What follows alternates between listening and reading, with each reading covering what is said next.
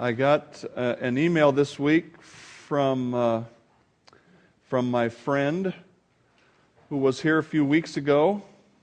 But soon I will be serving in Asia with them in a couple of weeks. And they said there's a problem getting the visa because you gave your name on the hotel reservation, but your wife's name isn't there, and you have to prove that you're married.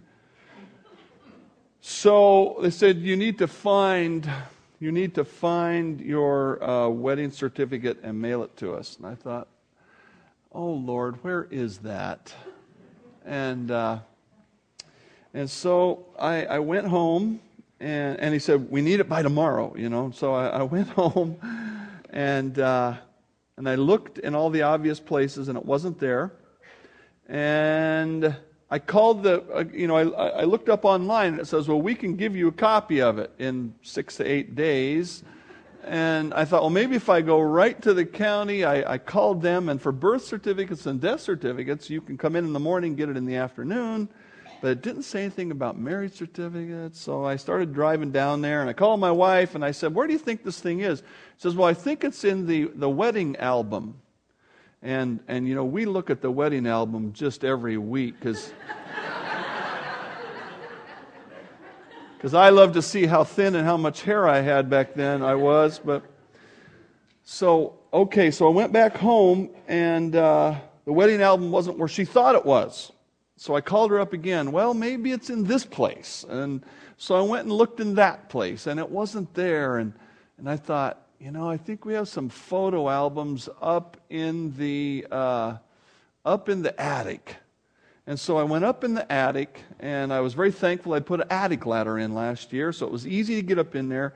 And in the farthest back box, in the bottom of the box, there was my wedding certificate. And I said, okay, thank the Lord. Things are not always where you expect them to be. Like happiness. Look what Jesus says here about happiness. In Matthew 5, the word blessed means happy. Happy are the poor in spirit, verse 3. Happy are the poor in spirit, for theirs is the kingdom of heaven. Happy are those who mourn, for they will be comforted. Happy are the meek, for they shall inherit the earth. Happy are those who hunger and thirst for righteousness, for they shall be filled. Happy are the merciful, for they shall obtain mercy. Happy are the pure in heart, for they shall see God. Happy are the peacemakers, for they shall be called the sons of God. Happy are those who are persecuted for righteousness' sake, for theirs is the kingdom of heaven. We're going to look at verse number 5 today, which says this, basically the truth that I've put up there. He said, blessed are the meek. Blessed are the meek. And I've tried to verbalize meekness this way. Happiness is not found in self-preservation, but in complete reliance on God. The word meek is a tough word to translate from Greek into English. The English word meekness often conveys weakness to people. We think of, somebody kind of, I'm not too much and I'm not too good, and maybe we think of a dog with his tail between his legs, and yet the scriptural term is not that at all. In fact, when Jesus said these words, blessed are the poor in spirit, for theirs is the kingdom of heaven, he was almost quoting the Old Testament here in Psalm 37. Rest in the Lord and wait patiently for Him. Do not fret because of him who prospers in his way, because of the man who brings wicked schemes to pass. Cease from anger, forsake wrath, do not fret, it only causes harm. For evildoers shall be cut off, but those who wait on the Lord, they shall inherit the earth. For yet a little while, and the wicked shall be no more. Indeed, you will look carefully for his place, but it shall be no more. But the meek shall inherit the earth, and shall delight themselves in the abundance of peace. The meek shall inherit the earth. We want to try to understand scripturally what this word meekness means. And we start with this. Meekness means waiting for the Lord's accomplishment. Did you see this here? Rest in the Lord.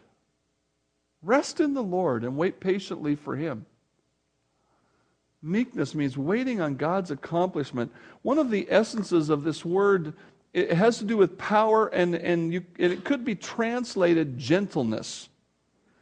But it's not just gentleness for gentle sake. It's like Psalm 37 says here, rest in the Lord, wait patiently for Him.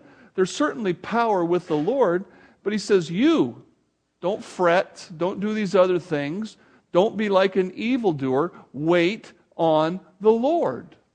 Meekness means waiting for God's accomplishment. Now, that doesn't mean doing nothing.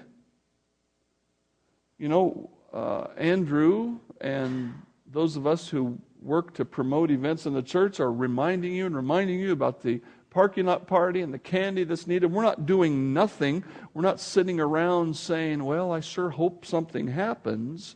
And yet, we're not doing things in our own strength.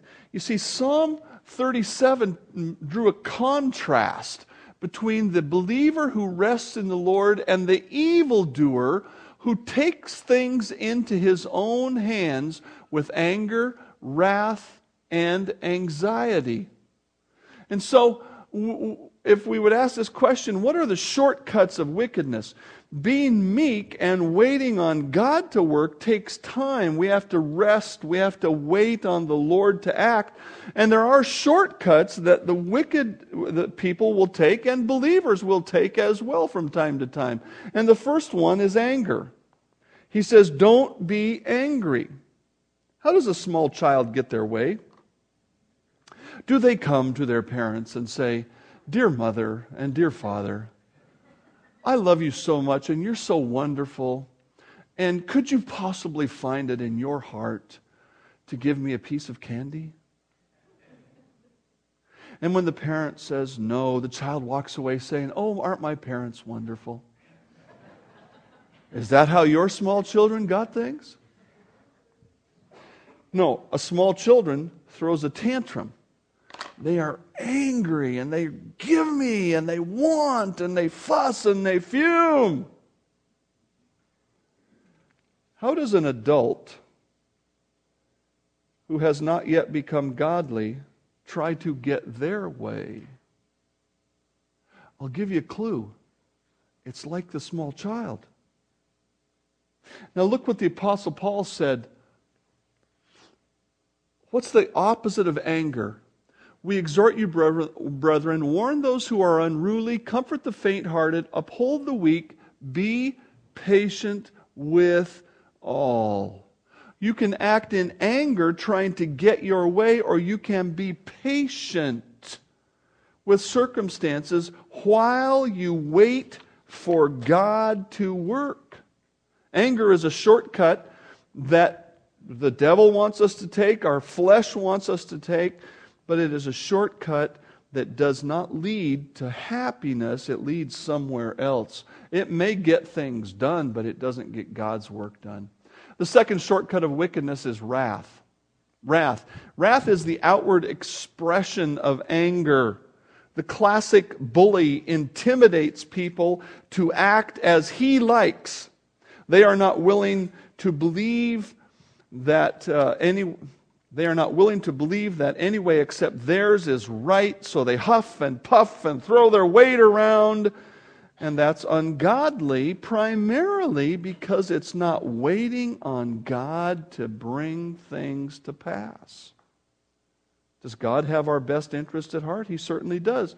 But James chapter 1 says, the wrath of man does not produce the righteousness of God.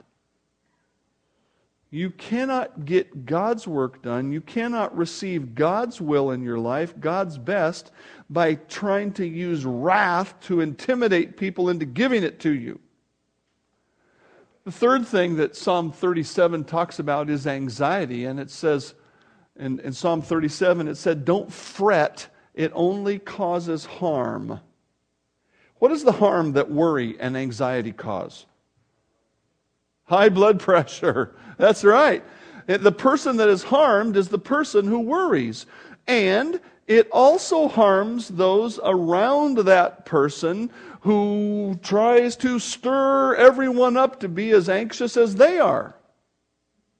You can calmly give your concerns to God and wait, or you can pace the floor, lose sleep, and make everyone else around you miserable because of your belief that things must be done in the way and in the time that you have determined. God says don't do it. That if you're living in anxiety, you're not waiting on the Lord. And there's a fourth one that he talks about, wicked schemes. In other words, you can sit around and think up some ungodly way to make things happen, but the problem with it is, first of all, it's not resting in God. Most famous cheater in the world right now is Lance Armstrong. Okay? He is the king of doping when it comes to athletic competition. I mean, this extremely sophisticated system. And I understand all the other people who ride bikes dope too, but it's still against the rules. And so he is the most famous cheater, and he's going to be out of a lot of things. But he said, I want to win the Tour de France. Now, is that a bad goal? No, not a bad goal. But he said,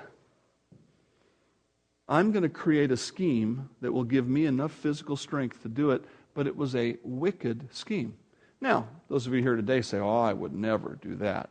I believe you. But the question is, do you come up with other wicked schemes to try to accomplish the things you want to accomplish because perhaps God isn't accomplishing them fast enough? Meekness is waiting on God. Politicians are intent on getting elected, and they will say all kinds of things. They will sit around and think about what they're going to say. Thieves steal because they can't wait to earn. Women give in to the sexual desires of their boyfriends because they crave a relationship.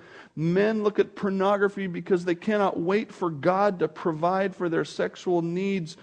And yet the Scripture says, who is wise and understanding among you? Let him show by good conduct that his works are done in the meekness of wisdom. The meekness of holding back on your own ability to make things happen and waiting for God. Waiting for God to make things happen in His time. I was riding with a Christian police officer in Tukwila once when we got a call for some street people. We had a section of town where people were just kind of, I don't know if they were homeless or they were street people or whatever. And we go up on this call, and these people need to be told to stop what they're doing. And so he gets out, and I just sit in the car, and I listen to him, and he cusses and swears and tells them what in the world they need to go and where they need to not be doing. And he got back in the car, and he said, that's the only language they understand. You have to talk to them that way, otherwise you don't get anything done. Really?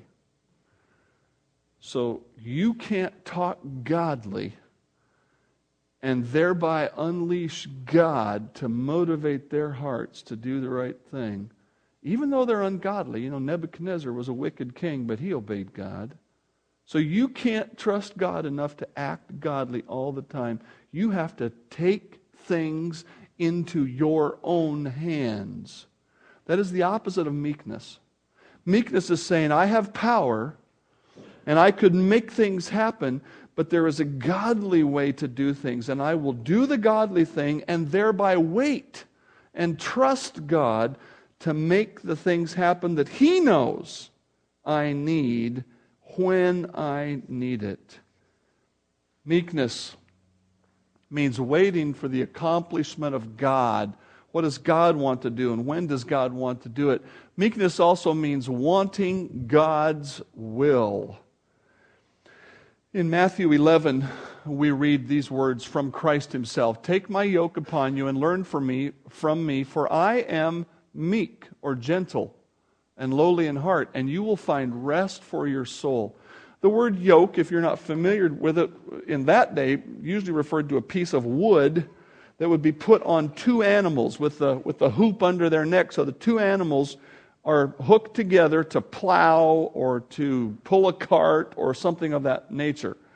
Today we have those made out of leather and that sort of thing. But they would have this wooden yoke and they'd put it on the animals and they would work together. And Jesus said, you need to get into the yoke with me. Jesus and me hooked up together. Now, if you were in the yoke with Jesus, whose work and whose will would you be accomplishing? Theoretically, his. Because theoretically, he would be the stronger animal who would pull you in the direction he wants to go. And so if you don't want to work with him, you have to get out of the yoke and go your own way. But if he says, get in here with me and let's work together. And when Jesus talks about himself and said he was meek, here's what he's talking about. He said, behold, I have come in the volume of the book. It is written of me to do your will, O God. Numerous times while Jesus was on earth, he said, I only do what the Father tells me to do. Which means Jesus didn't act out of his own will for his own benefit. He was accomplishing God's work. And so he invites us to do the same thing. He says, get in the yoke with me, and together we will accomplish the work of God. And so the question that we have to ask as we come to Matthew 5, and he says, do you want to be happy? Then be meek. The question is this: can I have a great life without making my desires the focus of my activity? As you get up in the morning and you say, what's going to motivate me to go to work today? Well, what's going to motivate me is, boy, I am going to buy this or have that, or I'm going to have this retirement or that plan or whatever it might be. Is that what your life is about? Or is your life about getting up saying, God, what do you want me to accomplish today? Maybe, God, you want me to make a lot of money because there's something you want me to support or something you want me to do for you, but maybe you don't want me to make a lot of money. Maybe there are some things you want me to do that will involve not, and so on and so forth, saying, what is your will for me? Turn with me to 1 Thessalonians chapter 2, please. 1 Thessalonians chapter 2. I want to look at the example of the Apostle Paul. He just really epitomized this idea of meekness. 1 Thessalonians 2,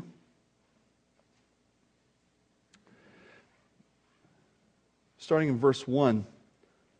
For you yourselves, brethren, you know, brethren, that are coming to you. He's talking about the first time he came to them to preach Christ and to help them become disciples. You know that our coming to you was not in vain, but even after we had suffered before and were spitefully treated at Philippi, as you know, we were bold in our God to speak to you the gospel of God in much conflict. For our exhortation did not come from error or uncleanness, nor was it in deceit, but as we've been approved by God and to be entrusted with the gospel, even so we speak. Not as pleasing men, but God who tests our heart. For neither at any time did we use flattering words, as you know, nor a cloak for covetousness, God is witness, nor did we seek glory from men, either from you or from others, when we might have made demands as apostles of Christ. We might have made demands as the apostles of Christ. But instead of that, we were gentle among you. There's our word. We were meek among you.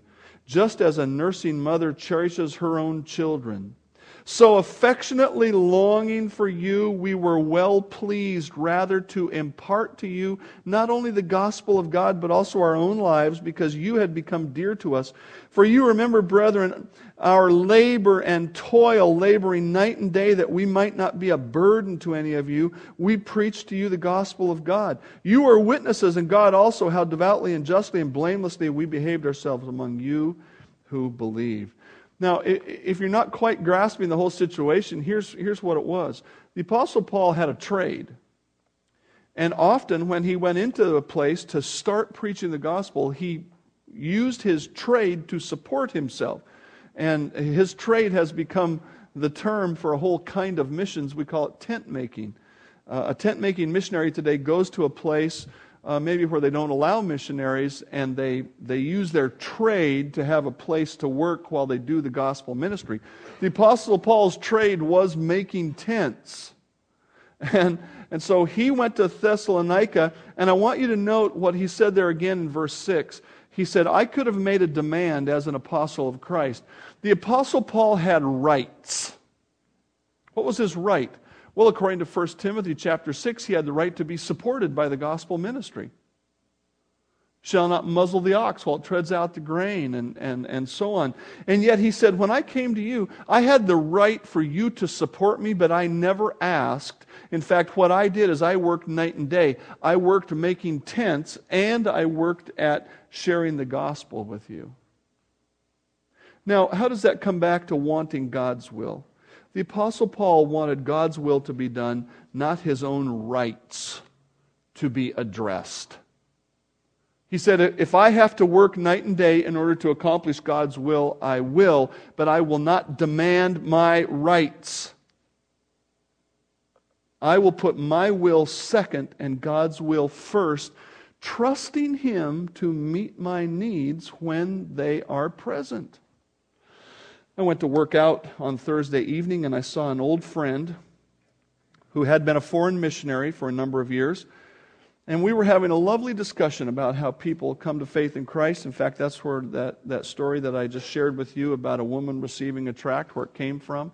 And we were talking about that and other things, about how people come to the Lord in that country. And right in the middle of our nice conversation about people coming to the Lord, an unbeliever had the audacity to jump into our conversation. Talking about the terrible condition of the world and that Muslim majority, and boy, I'm struggling with them, and I think I hate them, and he's going on and on. And there's just that littlest twinge of saying, hey, buddy, we're talking here. Isn't that the awfulest thing?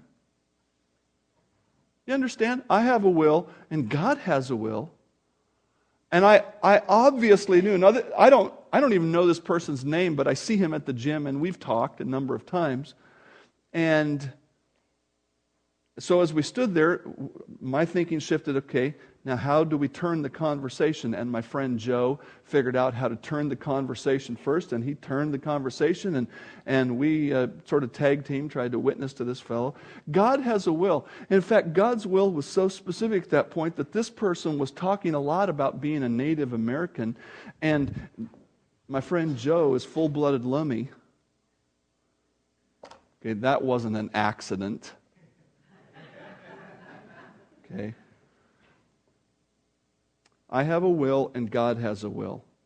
You have a will and God has a will. The question is, am I going to live meekly under God's will, trusting Him to bring to pass whatever it is I think I need?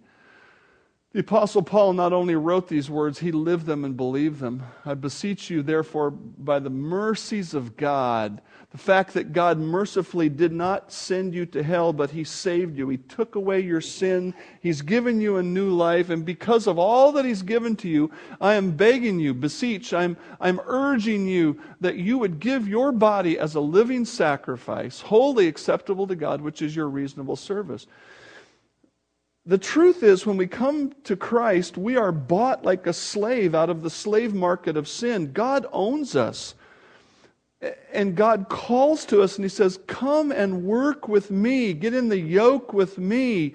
And what we find out here is this is reasonable because of all that God has done for us.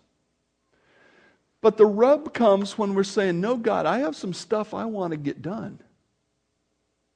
And of course, there's a genre of Christianity today that would say, well, you just tell God what He's supposed to do. You just name it and claim it.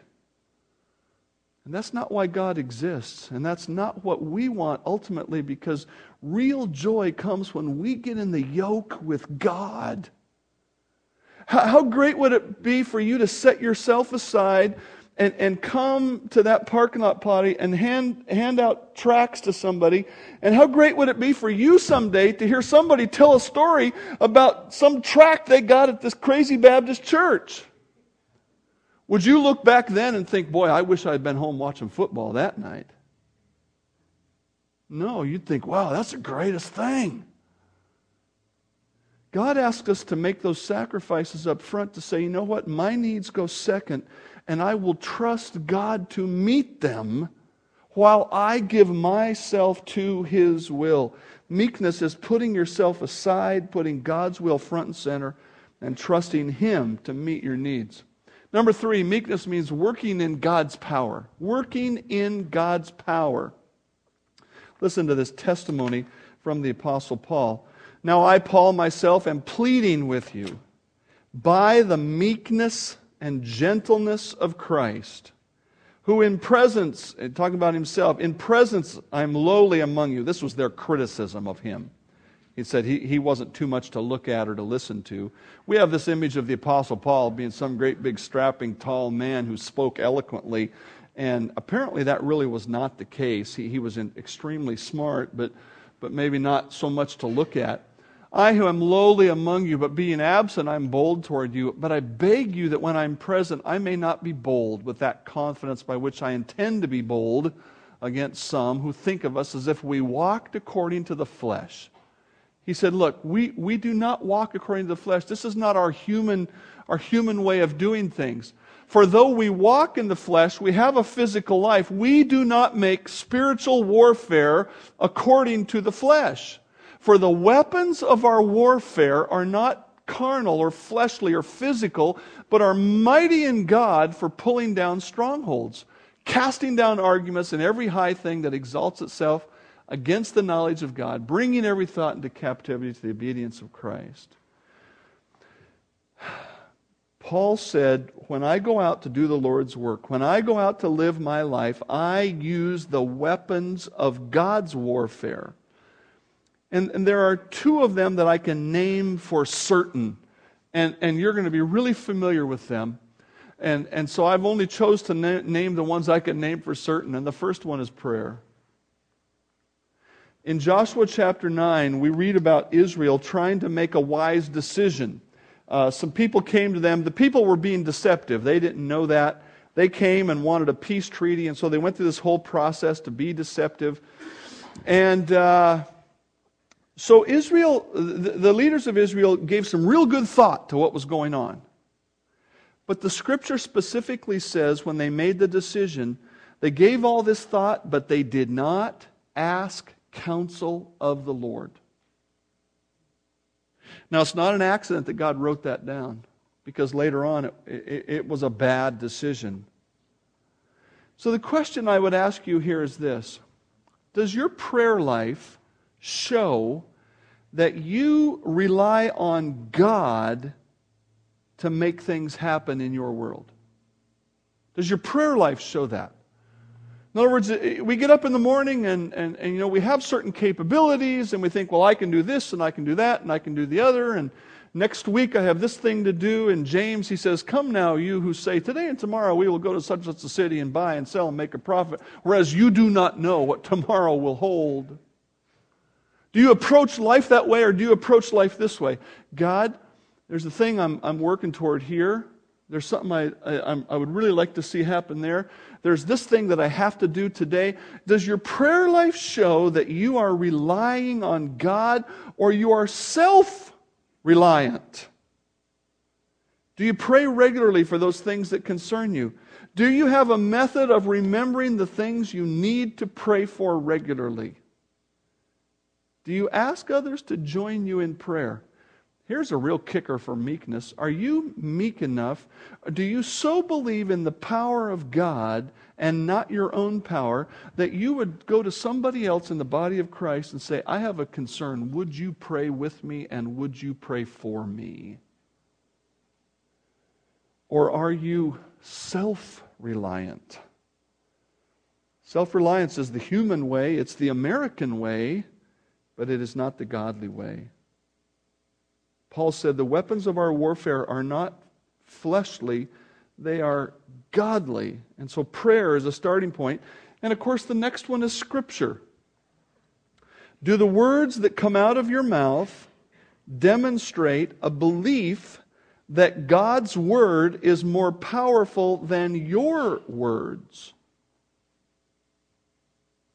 Do the words that come out of your mouth demonstrate that you believe God's truth is more powerful than any way you could express something? Now, I'm not suggesting that you're always, somebody asks you a question at work tomorrow and you say, touch not the unclean thing, or thou shalt not lie. No. But what I am suggesting is this: does God's Word inform your communication? Or is your communication formed in your human way of thinking, in the experiences of your life, in the norms of your workplace or social circle? In an organization I was part of many years ago, a man was going around showing us a new product to be used. We were considering changing from one product to another.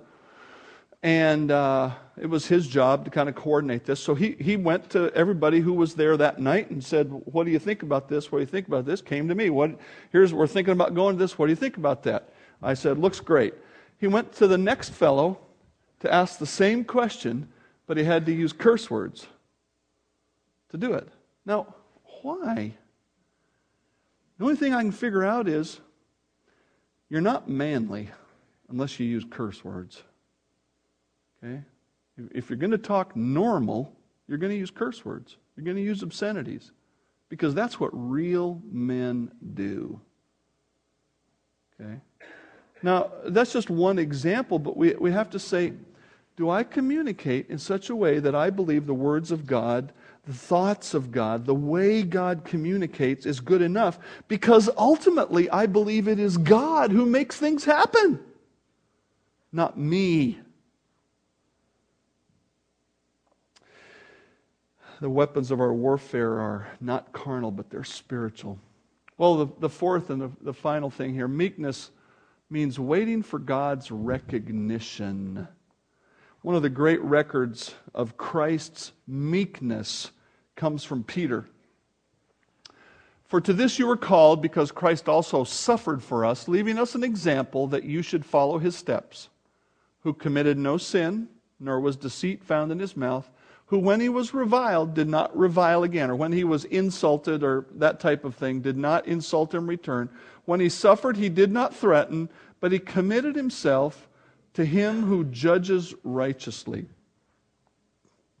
What did Christ deserve in his human, earthly existence? He deserved to be treated with all the reverence of divinity because he was God in the flesh. He deserved to have people fall down before him like they would before an earthly king. He deserved to be born in a palace, not a barn. He deserved to be over his parents, not under them. He deserved to be respected by his family, not belittled by them. He deserved to be immediately believed by his listeners, not accused of insanity or demon possession. He deserved enthronement, not crucifixion. If you went to work tomorrow and somebody said to you, you are possessed of a demon, and they were serious about it, you'd think, I don't deserve that. Christ did not deserve it. And yet, what was his attitude? It was like this: let this mind be in you, which was also in Christ, who being in the form of God, did not consider it robbery. He didn't consider it something that he had to hang on to. He let go of his existence. He did not trade insult for insult. He did not threaten to pay back like for like. He stood silent before Pilate as a sheep led to the slaughter. And as Peter said, he committed himself to him who judges righteously. He put his personal concerns aside and waited for God's recognition, because he was doing what God wanted. And so the question is this: what matters more? Your esteem or God's glory? When an immature brother or sister is offended, do you say, "I'm sorry, how can I help?" Or, "You have no right"? What matters the most when an unbeliever criticizes Christianity? This fellow that my friend and I were talking to was really criticizing the early form of Christianity in this country in the most gracious way possible, but he kept going back to it and back to it and back to it, basically saying the colonialists came and really messed with the Native American population, and he's,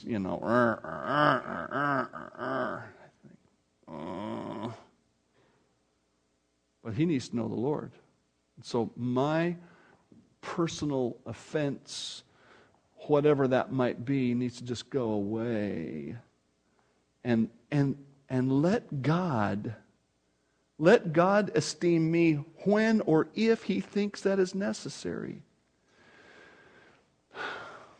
4 definitions of meekness and one result. Meekness results in God's blessing. Back in Matthew 5, He says the meek are going to inherit the earth. Why does the person who refuses to assert his own greatness inherit the world? Why does the person who commits themselves to God's care achieve happiness? Well, here it is. Be clothed with humility, for God resists the proud but gives grace to the humble. The word resist here is a very picturesque word, was used in secular Greek to talk about people going to war against each other. Warfare. Are you telling me that God goes to war with people who are proud? Yeah. But He gives grace to the humble. This is what it looks like in salvation. For we ourselves, Paul says, I myself was once foolish, disobedient, deceived, serving various lusts and pleasures, living in malice and envy, hateful and hating one another. But when the kindness and the love of God our Savior toward men appeared, not by works of righteousness which we have done, but according to His mercy He saved us. In other words, you can show up to heaven saying to God, "Look what I have done. I have worked. I have achieved." And you will be disappointed. Or you can show up to heaven saying, "I am unworthy," and God saying, "That's okay. I have given you salvation already because of the sacrifice of Christ and because you are willing to believe." You're either going to rest on God's salvation alone or you're going to assert your own worthiness, and if you try to do that, you will lose. God says, "I will provide for you. You need to rest from your own attempts to provide for your salvation." This principle of humility and blessing begins with salvation, and it continues into the Christian life. This verse that we just read, or after those verses, "Humble yourself under the mighty hand of God, therefore, that He may exalt you in due time, casting all your care upon Him, for He cares for you." If you pick up God's will and you rest in God's work, then in God's time, He's going to exalt you, He's going to bless you, and the blessing of the Lord makes one rich, and He adds no sorrow with it, the Proverbs say. Tomorrow, the Magnum goes into the body shop to get the deer out of my headlight.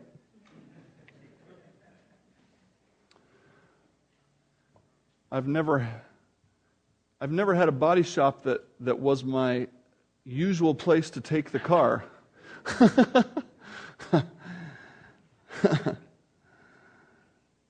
I can remember in recent months thinking about how expensive car insurance is. But now it's the greatest thing in the world. I called my agent and they said hitting a deer is covered under the comprehensive coverage, so the deductible is just $100, and in a week it'll all be new again. Wouldn't it be nice to have life insurance?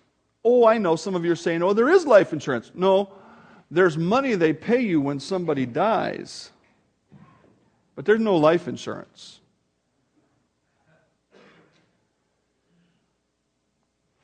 You cannot preserve your own life, but God can ensure that your life will be way more than you ever imagined if you will live in meekness before Him.